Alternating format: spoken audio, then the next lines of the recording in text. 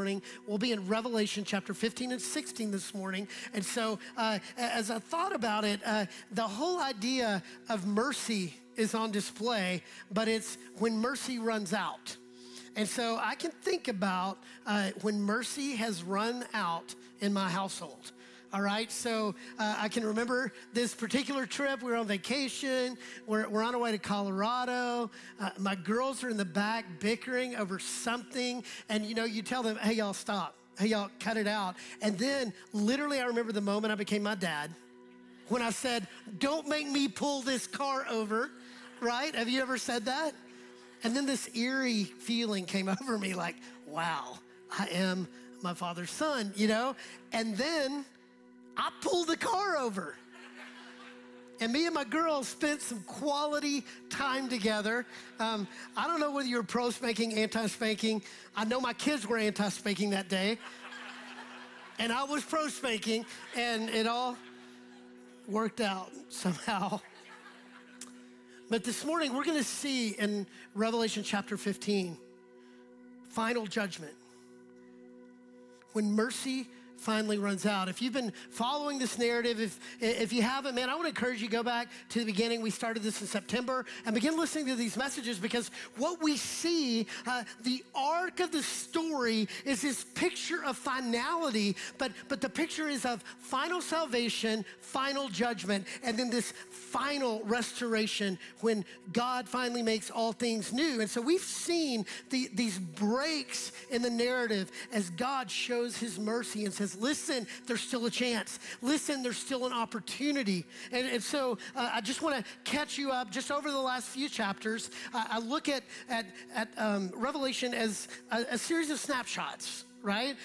It's not sequential. So when you look, scholars have tried to put this in sequential fashion, showing us where everything is. You can Google it, and it will show you these timelines, but I don't believe that that's how it was written at all. I believe that there's this imagery, and he's jumping all over the place from past to present to future. And we saw in chapter 9, since the end of chapter 9, we paused from the trumpet judgments. In chapter 10, we see John taking the scroll that we saw in the throne room of heaven, and now it's become bite-sized, and he eats it. And it's this whole picture of Jesus saying, listen, own everything that I've told you. Devour it. Let it seep into who you are, because I want you to share it with the rest of the world. Chapter 11, there were these two witnesses, and it was this beautiful picture of the gospel. Do you remember the two witnesses? There was death, there was resurrection, there was ascension. What a beautiful picture of the gospel. Then in chapter 12, we saw that apocalyptic Christmas card.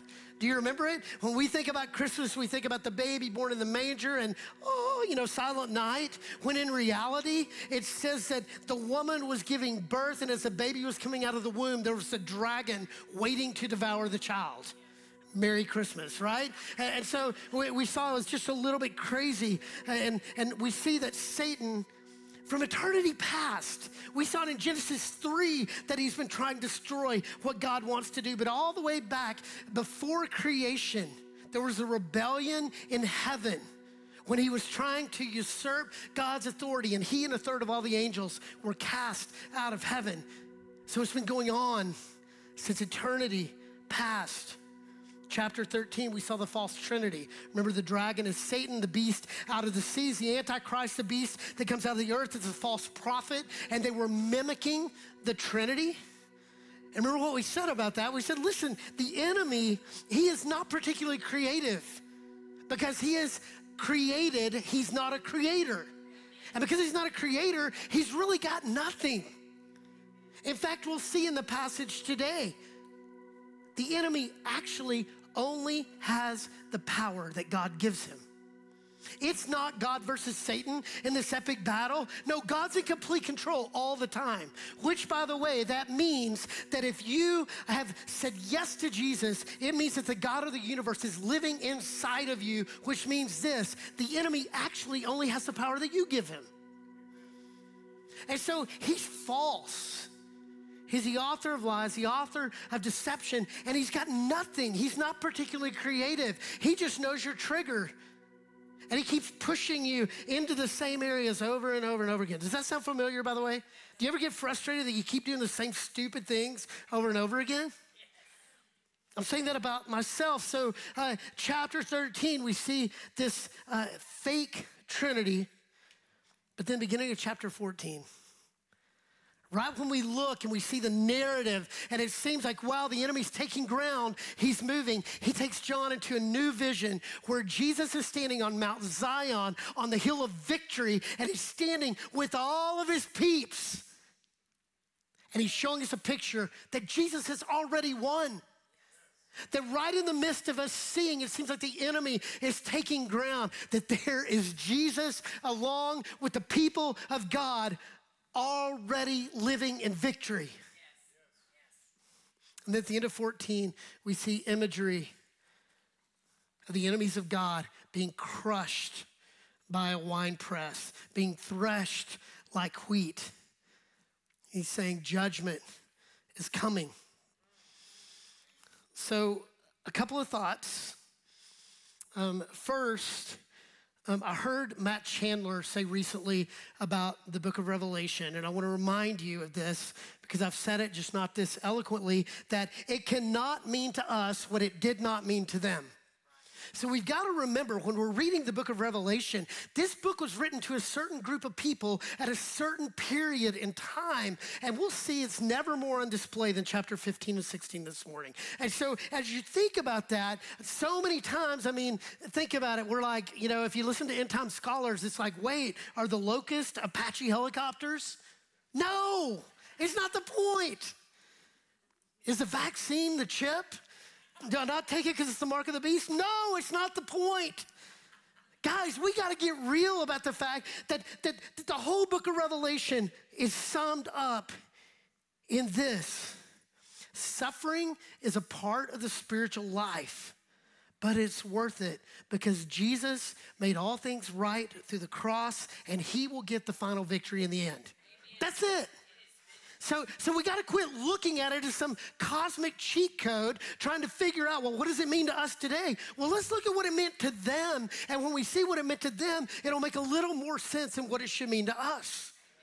Remember, the arc, the narrative of the entire Bible was written in the context of suffering, but none greater than the New Testament. I mean, John is living imprisoned on the Isle of Patmos when he wrote this letter. When he's copying down this vision that he got from Jesus, he's living in slavery. And all of his friends were dead, had died brutal deaths because they followed Jesus. That's the backdrop. So I think we got to just kind of reality check. We're living in abundance. We're the richest, most decadent nation on the planet. Reality check. You don't know what suffering is. When the shake machine's broken at McDonald's, that's inconvenient. That's not suffering.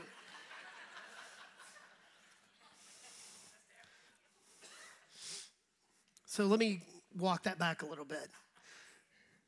Man, we all have tough things that happen, right?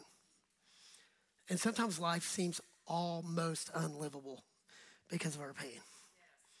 But we just sang about it, right? The mountains and the valleys, Jesus is the same. His mercies are new when? Every morning. Every morning, his mercy is new. So that's the first thing. Man, it can't mean to us what it didn't mean to them. And secondly, this was not written in sequential fashion. And so just because we're moving toward the end of the book doesn't mean that it was written just like this, right? In fact, we've seen it jump all over the place, haven't we? That he goes from eternity past to the future to the present, what they were currently experiencing. And here's what that's important. Because as we get into the bowl judgments this morning, here's what's interesting. They look a whole lot like the trumpet judgments. And so here's my question. What if there aren't 21 judgments?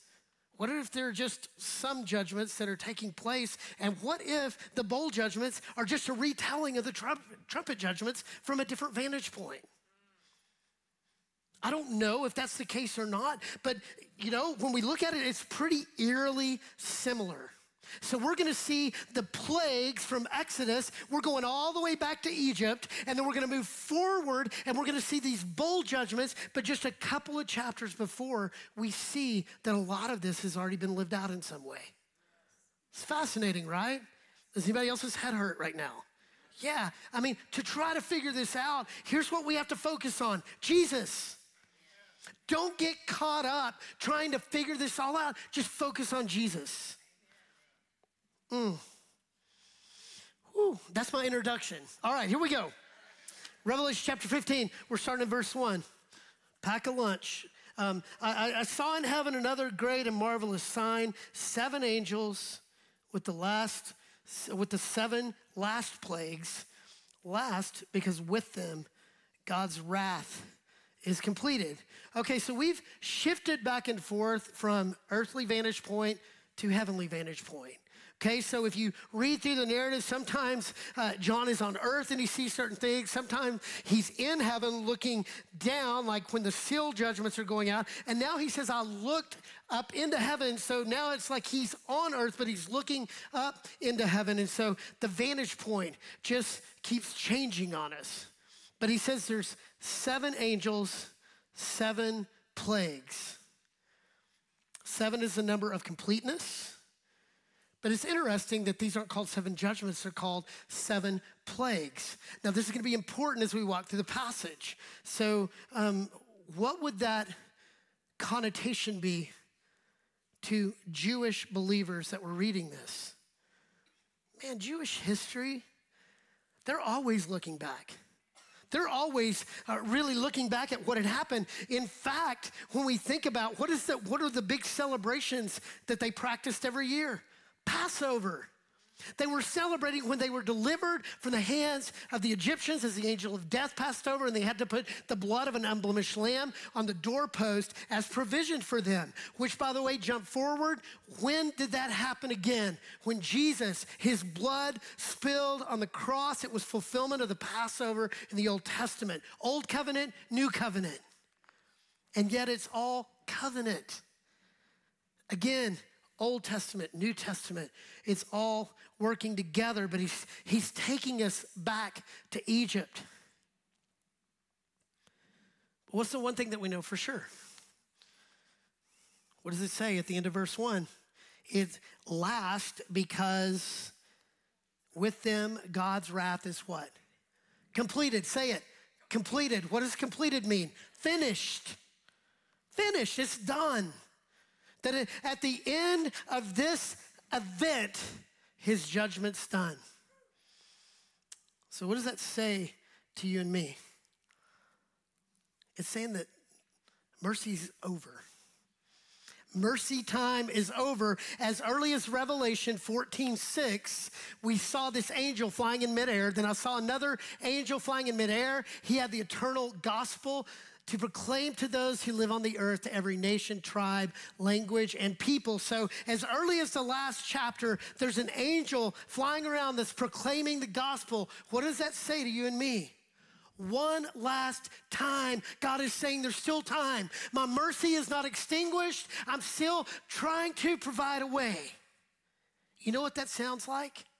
It sounds consistently like the God that sent prophets over hundreds of years in the Old Testament over and over saying, turn back to me, love me, repent, turn from your sin, think in a new way about your sin. That's what the word repentance means. Think in a new way about your sin, because if you don't, man, you're headed toward a train wreck. You're headed into slavery. And here, he's doing the same thing. This is not a vengeful God. This is a merciful God. That in the middle of pouring out his judgment, we keep seeing it. Listen, it's not too late.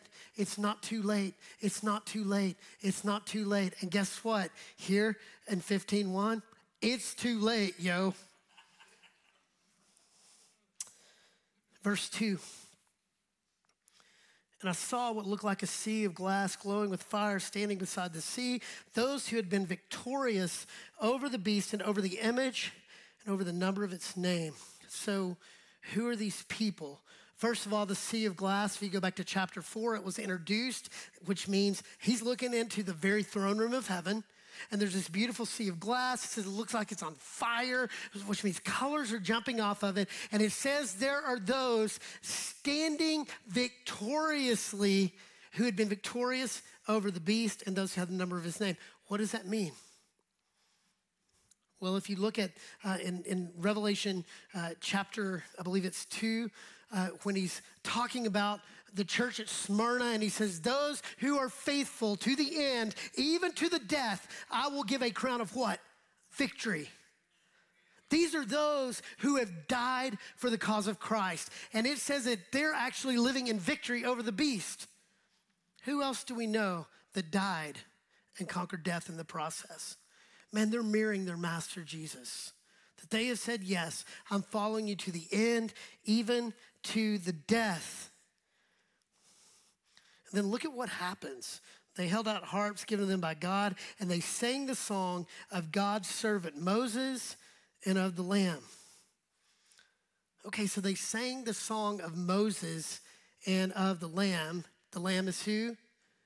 Jesus. Say it. Jesus. Y'all awake? All right. They sang the song of Moses and sang the song of Jesus, deliverer number 1 and deliverer number 2. So this is a song of deliverance. This is a song that's like, whoa! This is Braveheart, y'all. Freedom! They're singing it at the top of their lungs. Know this. This is the language of heaven. We've seen it throughout the book of Revelation. They just break out into song all the time. It's like a musical, right? They're just constantly singing, and they're singing the song of deliverance. What are they saying? Great and marvelous are your deeds, Lord God Almighty. Just and true are your ways, King of the nations. Who will not fear you, Lord, and bring glory to your name? For you alone are holy. All nations will come and worship before you, for your righteous acts have been revealed. So every one of those phrases are coming from the Old Testament. I'm not going to read them right now, but they're drawn from Psalm 111, verses 2 and 3, Deuteronomy 32:4, Jeremiah 10:7, Psalm 86:9, Psalm 96:2. You can look those up later if you want to. But it's this beautiful picture of what? Completion. The song they were singing back then, they're singing in the end. And we should still be singing today. This is the song of heaven, y'all. And I've said this before, but let me just double down on it. If you're bored, if you like hang out in the lobby, which will be harder in the 9:45 service, but if you're hanging out just like, man, I gotta wait till the worship is over so I can come in and get some good old teaching, you're missing the best part of the service, because that's training for heaven, right? I mean, that's why we're here. We're here to worship Jesus, and we worship him through song, we worship him through hearing, we worship him through obeying what we hear. But man, if you don't like worship, I just don't know what you're going to do in heaven. That's what we were made for. Jesus says, listen, if you don't worship me, the rocks will cry out. How embarrassing would that be? Be in heaven and some rock next to you is like, oh. That would freak a brother out, wouldn't it? All right, verse 5. Then I heard the angel say, I'm sorry, wrong chapter. After this, I looked and I saw in heaven the temple, that is the tabernacle of the covenant law, and it was opened. Okay, so this is getting cool. So we first start out that he talks about 7 plagues. Then he talks about singing the song of Moses, and now he says that he sees the temple, the tabernacle of the ceremonial law. So what is that? The tabernacle of the covenant law. So the tabernacle of the covenant law, you got to go all the way back to Exodus. So they had the Ark of the Covenant. Everybody remember what that is? That's not the boat, but it is this housing. It probably looks somewhat like a coffin, and it carried the 10 Commandments. It carried the rod of Aaron, which represented their rescue. The 10 Commandments represented the law that they were to follow, and a jar of manna, which represented their provision when they were in the desert. And so they carried this around, and they took it into battle dwell with them. So this represented the presence of God. And so this tabernacle of the covenant law was also known as the tent of meeting, and they built this structure to house the presence of God. That's where Moses went to meet with God. So if you look at Exodus chapter 40, verse 1 through 3, then the Lord said to Moses, set up the tabernacle, the tent of meeting, on the first day of the first month. Place the ark of the covenant law in it and shield the ark with the curtain. So you see, that's a picture of the covenant law. If you look over in Numbers chapter 9, it says, on the day, the tabernacle, the tent of the covenant law was set up. The cloud covered it from evening till morning. The cloud above the tabernacle looked like fire. And that is how it continued to be. The cloud covered it, and at night it looked like fire. Whenever the cloud lifted from above the tent, the Israelites set out. Wherever the cloud settled, the Israelites encamped. And so we see this picture of the tent of the covenant law, and it said that the presence of God would descend in a cloud like it was on fire, and it said that when that happened, they knew that it was time for them to camp. When the cloud would lift, they would go out. It's a picture of God's leading, of God speaking and them obeying. So verse 5, verse 6, says, out of the temple came the 7 angels with the 7 plagues.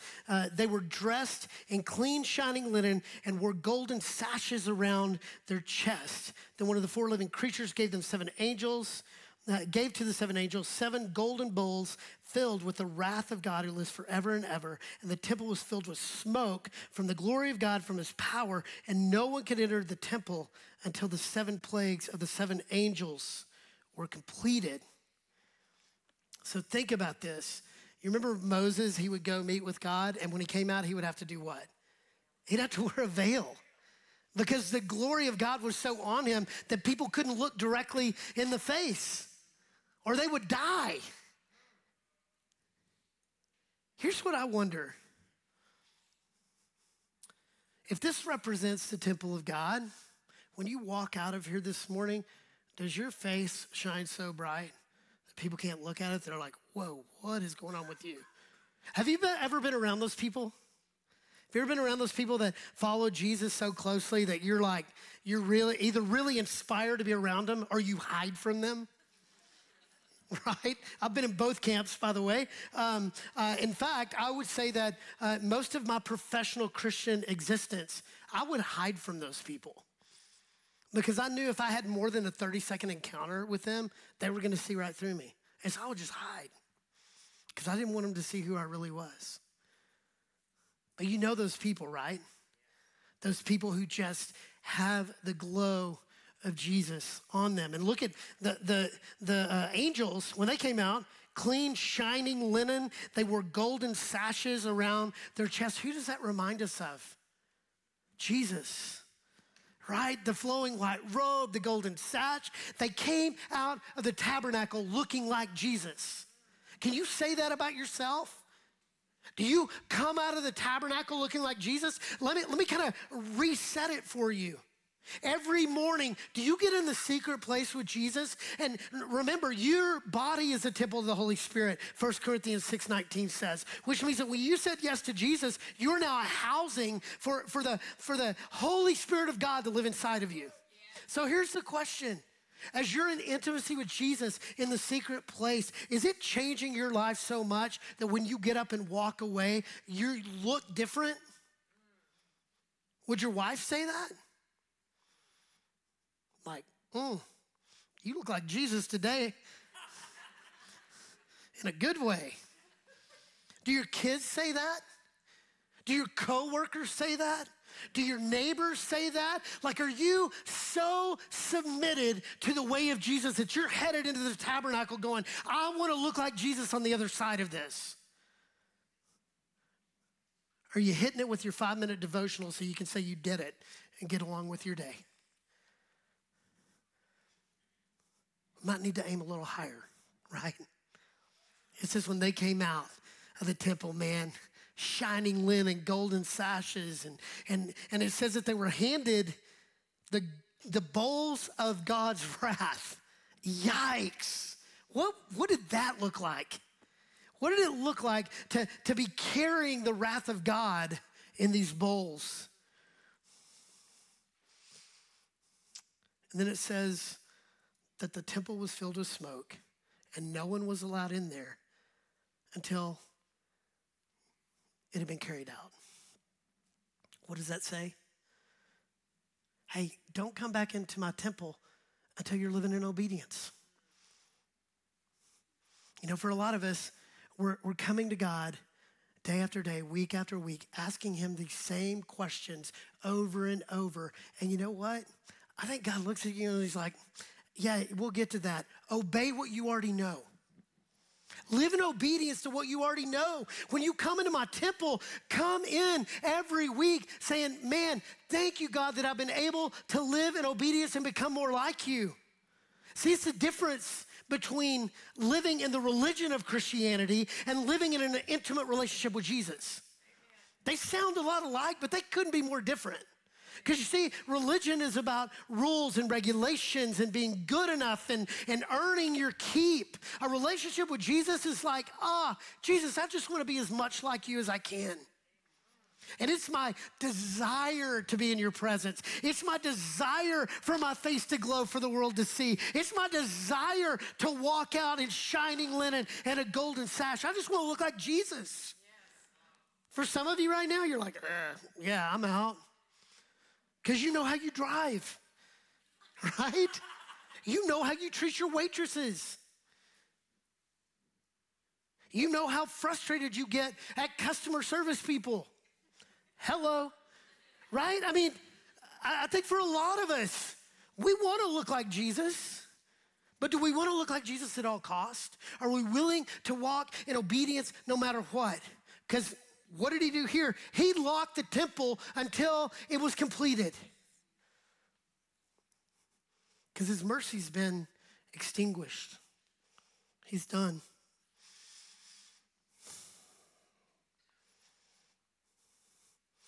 So, do you see this thread?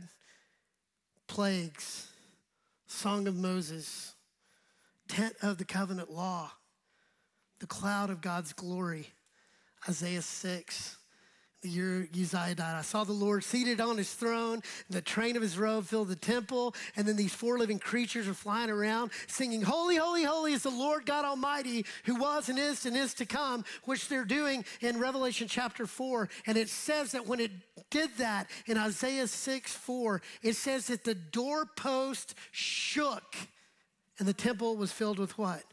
Smoke. It's happening right here.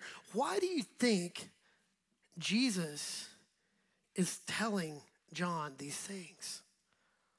Because he knows that his people can relate. His people know this story. His people know this narrative. And unfortunately for a lot of us, we spend way too much time focused on the New Testament. And we've forgotten that we have actually been grafted into the family of God through a Jewish carpenter named Jesus.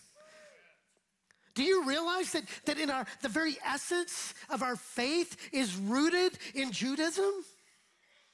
We're just completed because we understand Jesus, which means we need to know everything before Matthew. It's important to who we are. And it tells a very consistent story. A story of love, God in pursuit of his people and his mercy over and over and over again. And now here in the end, his mercy is extinguished. We move into chapter 16, verse 1. Then I heard a loud voice from the temple saying to the seven angels, go pour out the 7 bowls of God's wrath on earth. Loud voice from the temple. Who is that? It's God on his throne. God on his throne. He's calling out. He speaks. And judgment commences. Remember this, God has the final word on all judgment. He has the final word. It's not God versus Satan. The end is not in doubt. God speaks, judgment commences. So what we're about to see is this correlation with both the Egyptian plagues and the trumpet judgments. And again, I just wonder if this imagery, if we look at it, maybe it's kind of reshaping our vantage point of everything that we've tried to fit this narrative of Revelation into. So verse 2, look at the first bowl. It says the first angel went and poured out his bowl on the land, and ugly festering sores broke out on the people who had the mark of the beast and worshiped its image.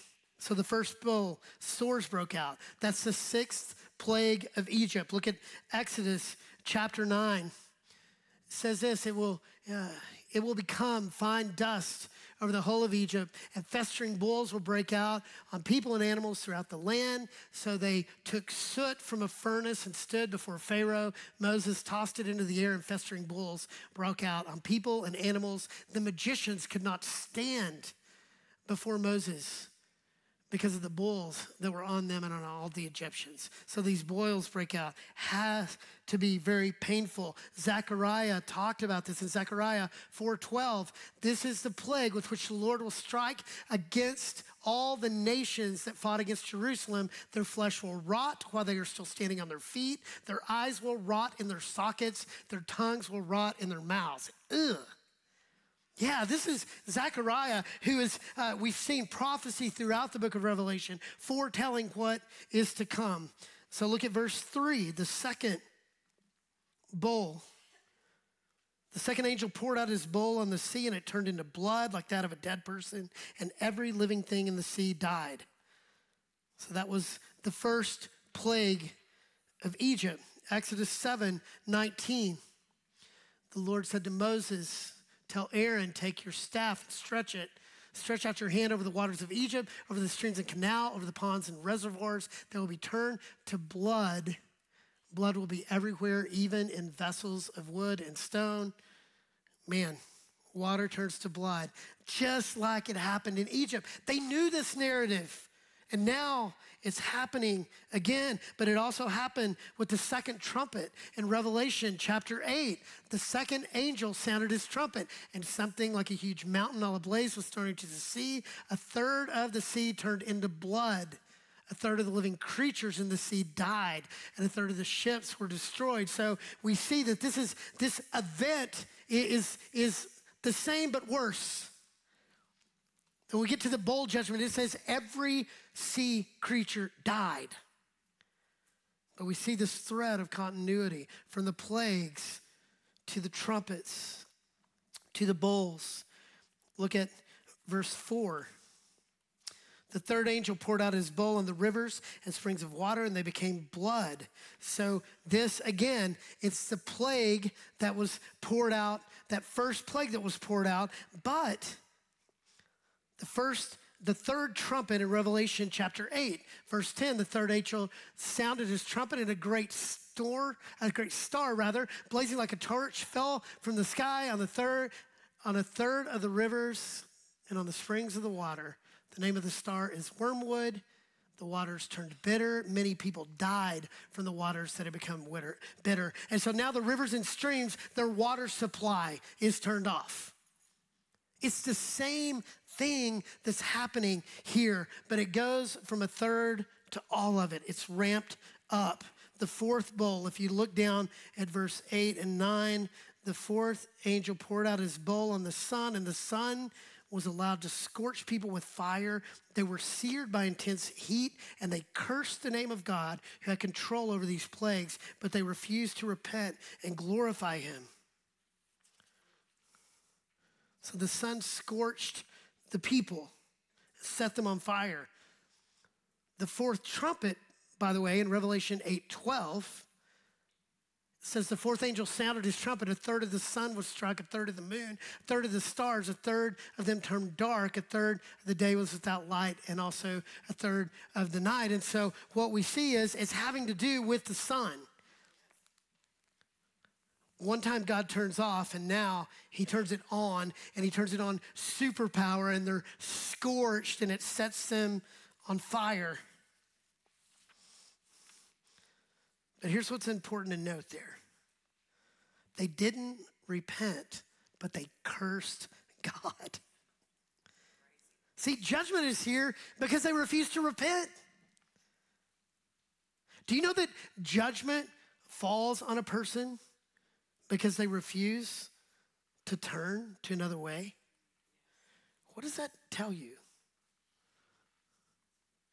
That when God pours out judgment, when God pours out natural consequences of your actions, it's not on him, it's on you. Your failure to think in a new way about your sin is what drives you to this. And for a lot of us, man, you're in intense pain. Some of it is natural suffering. Suffering is a part of life, but some of it is self-inflicted. And you continue to hold on to it saying, I've got a better way. I've got a better plan. And he's saying, okay, well, we'll see how that works out for you. It doesn't end well. It's a common theme, Revelation chapter 9, verse 20 and 21. It says, the rest of mankind who were not killed by these plagues still did not repent of the work of their hands. They did not stop worshiping demons, the idols of gold, silver, bronze, stone, idols that cannot see, hear, or walk, nor did they repent of their murders, their magic arts, their sexual immorality, or their thefts. We saw this at the end of chapter 9, at the end of the trumpet judgments. It says they did not repent. Now we're seeing the same thing here, that God's wrath is being poured out, and they continue to shake their fist, and they curse God. Now I would say there's probably a very slim chance that people in the room this morning are shaking your fist and cursing God. But do you know we do the same thing with our actions? When he calls us into something and we continue to go our own way? That we're politely cursing God? We're politely saying, thank you, I've got my own way. And in our own way, we are cursing him, saying, you're not smart enough to handle the affairs of my life. You're not good enough to tell me what to do. I got this. And I want you to know that will lead you, that way of thinking will lead you directly to the crash site. It doesn't work. There's not a person in human history that have lived outside of the plan and will that God has for them, and it's worked out well. It just hadn't happened.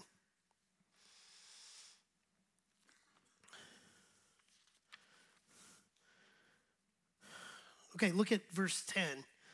The fifth angel poured out his bowl on the throne of the beast, and his kingdom was plunged into darkness. People gnawed their tongues in agony and cursed the God of heaven because of their pains and their sores, but they refused to repent of what they'd done. How desperate does it have to get when you gnaw your tongue out of your mouth? And still a refusal to say, okay, God, enough. I surrender. No, they continue to say, They can't even talk. They're talking like this. They're gnawing through their tongues in agony. So again, this idea of darkness, we see it in Exodus 10, 21 and 22. The Lord said to Moses, stretch out your hand toward the sky so that the darkness spreads over Egypt, darkness that can be felt. So Moses stretched out his hand toward the sky, and total darkness covered all Egypt for these days. Jesus said it himself in Mark 13:24, but in those days following that distress, the sun will be darkened and the moon will not give its light. The stars will fall from the sky and the heavenly bodies will be shaken. We saw it in the trumpet judgments as well. I don't know if this is a physical darkness, an economic darkness, a spiritual darkness. All we know is that it's dark and God causes it to happen. And they refuse to repent. So this is what I thought about these last two bowls. It shows the depravity of man. You know, Proverbs 14:12, there's a way that seems right to man, but its end is what? Destruction, right? The way the culture tells you to work things out will not work things out. It will just make things worse. And yet over and over and over again, remember Jesus said it, wide is the path that leads directly to destruction, and many will find it. Narrow is the path that leads to life, and few will find it. Which means in a room like this, very, very few by percentage are gonna find it. It means that most of us in the room are headed down a very broad path, and it will not end well for you. And it's a refusal to bow your knee, a refusal to surrender. Isaiah 22:13. See, there's joy in revelry, slaughtering of the cattle, killing of the sheep, eating of the meat, drinking the wine. But listen to this. Let us eat and drink, you say, for tomorrow we die. You know what that is in modern day terms? YOLO. That's what the kids are saying, right? You only live once. Live it up, yo. Eat, drink, and be merry. I heard an amen out there or something. All right. Somebody's like, yeah. Security. YOLO. Live it up. Is that not what the culture tells you? Man, do you. Chase your truth. There is no such thing as your truth. There is the truth and your opinion.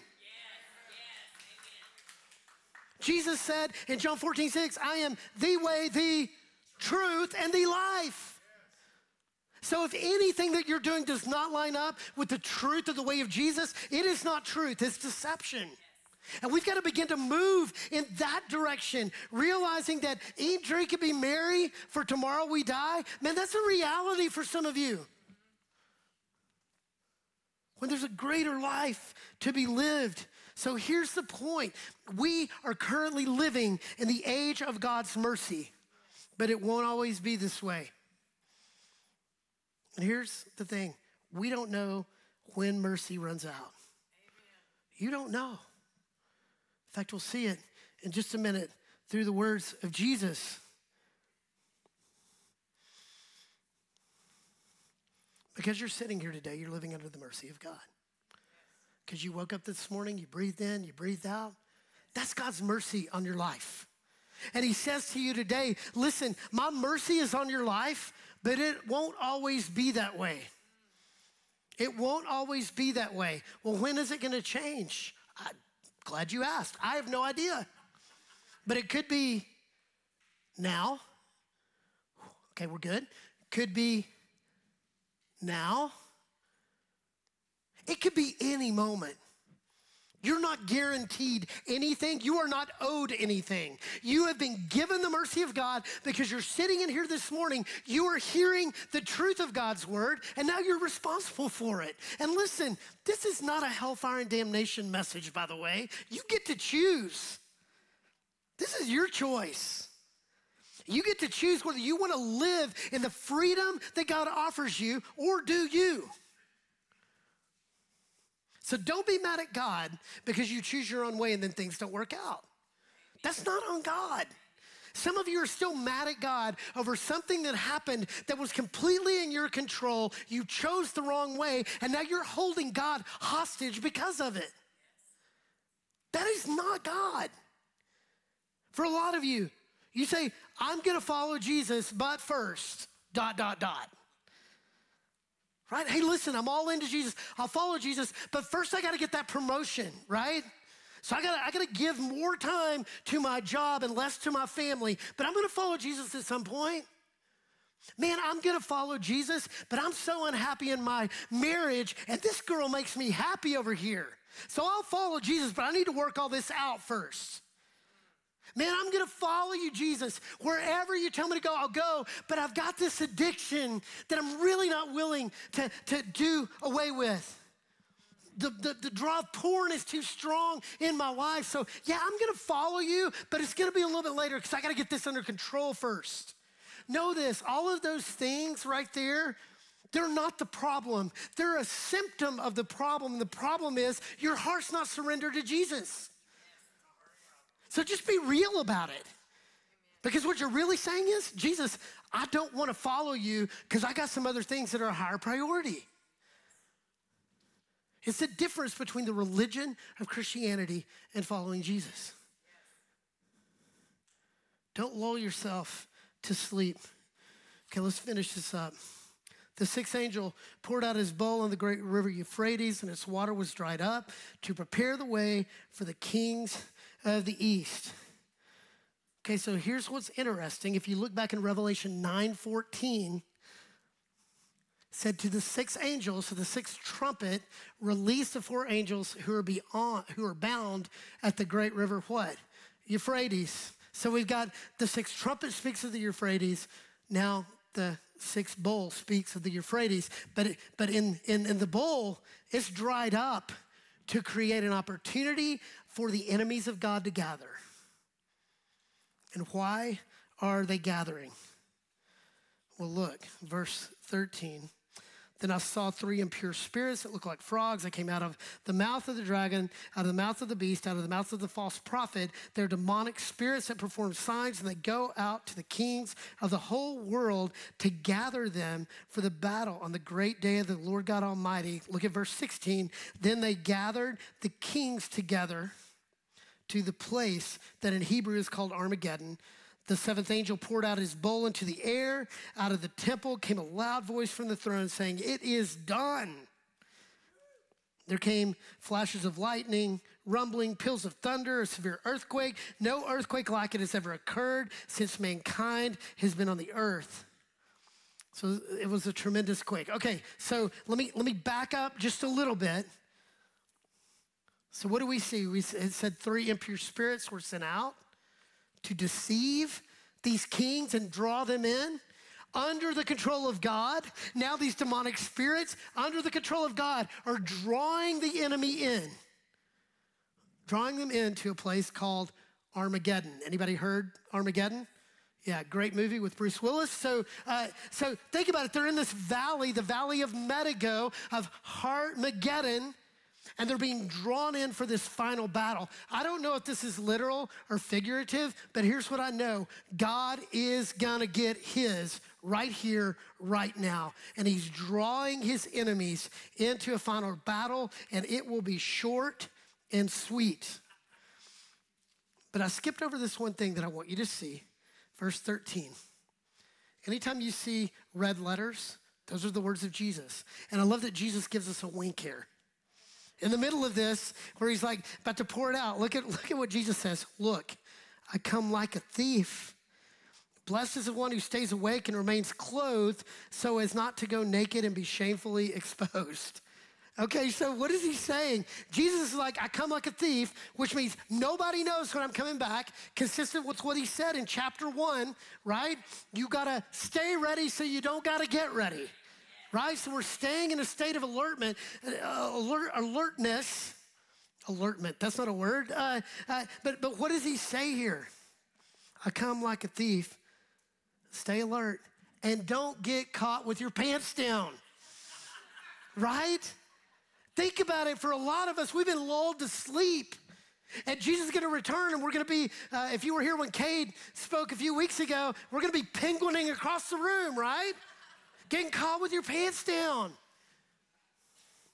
This is Acts chapter 19, when the 7 sons of Sceva, do you remember that story? That were casting out demons in the name of Jesus, and they go to this one house where there's a demon, and they're gonna go cast him out, and they said, hey, in the name of Jesus whom Paul preaches, I command you to come out. And the demon spoke back, and he said, I know Jesus, I know Paul, who are you? And it says that he gave them such a beating that they ran out of the house naked and bleeding. He beat the pants off of them. For a lot of us, we're bringing a knife to a gunfight in the spiritual life.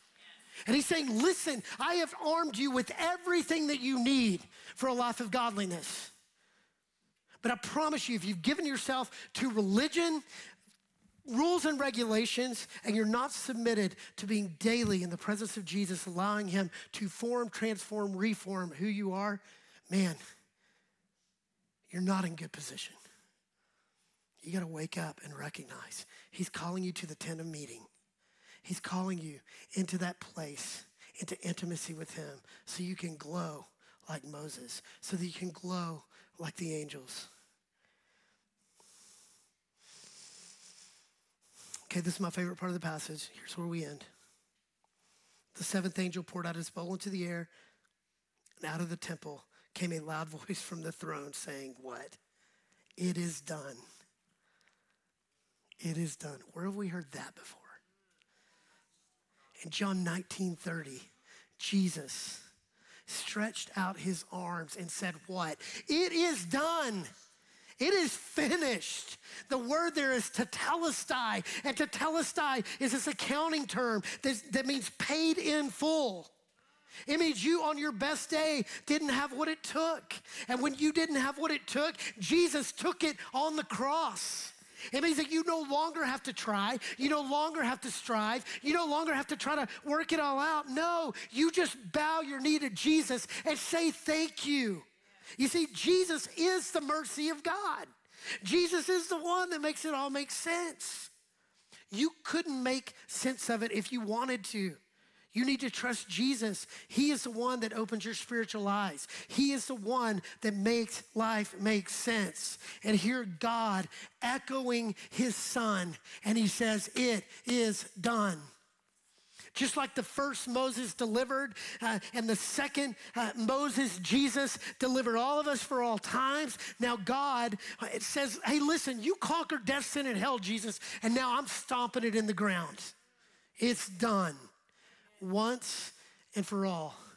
And we see throughout the rest of that chapter, we see this earthquake consistent with the seventh seal, consistent with the seventh trumpet, and now here in the seventh bowl, an earthquake that in Revelation 6:12-16, it talks about the fact that they ran for the hills, begging mountains to fall on them, trying to run and flee from the judgment of God. So are these things systematic and concurrent? It doesn't appear so. Is he retelling these events in a similar fashion, a similar yet different fashion? I think maybe. But here's the point. At some point, the mercy of Jesus runs out. And we don't know when. So 3 things as we close. Number 1, we are living in the age of God's mercy. Today, we are living in the age of God's mercy. We've been giving this book, this narrative of God that we need to embrace holistically. This narrative of God triumphing over his enemies, past, present, and future. And we are invited to let him be our victor. Whatever you're going through, you're invited to let him be your victor. And here's the beautiful thing. Romans 2:4, Paul said it best. He says, it is God's kindness that leads you to repentance.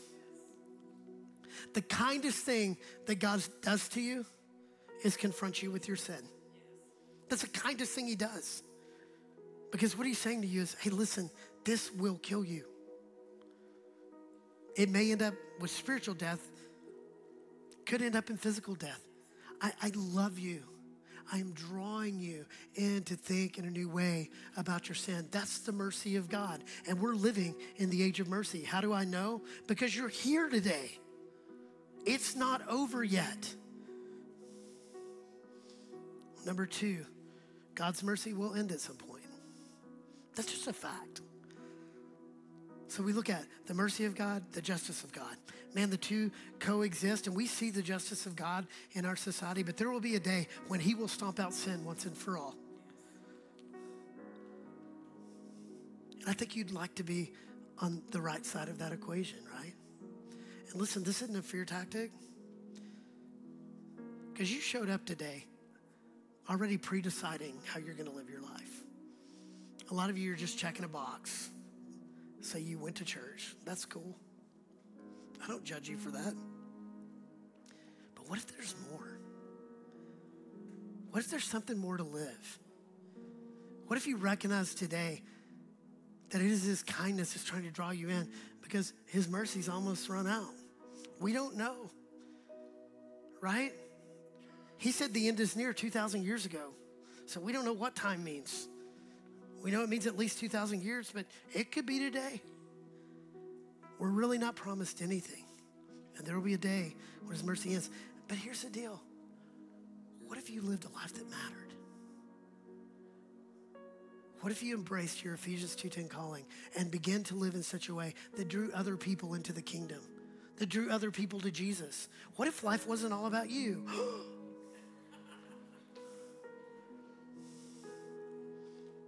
Number 3, Jesus is the mercy of God.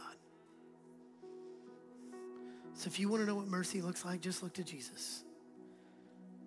He provided a way for you when there was no other way. In fact, either you died or Jesus died. And he took it. Took all your pain, all your sin, all your hurt. And he took it on the cross. That's why he said in John 19:30, it's finished. It's done. You don't have to strive anymore. Just come follow me. Drop your nets and follow me. Drop your striving. Stop trying so hard to be acceptable and just follow me. I am the mercy of God, and I am trying to invite you into a better life. And not a life of servitude, not a life of duty. The life that you were meant to live. I want to ignite you into your calling. So to where every morning when you wake up, you're like, I can't believe that I get to live this life. I can't believe that I'm seeing God do so many incredible things around me and through me. That's the life you were meant to live. You've only got one life. Which one are you waiting for? Jesus, the mercy of God, invites you into the life you were meant to live. And so Jesus, this morning, we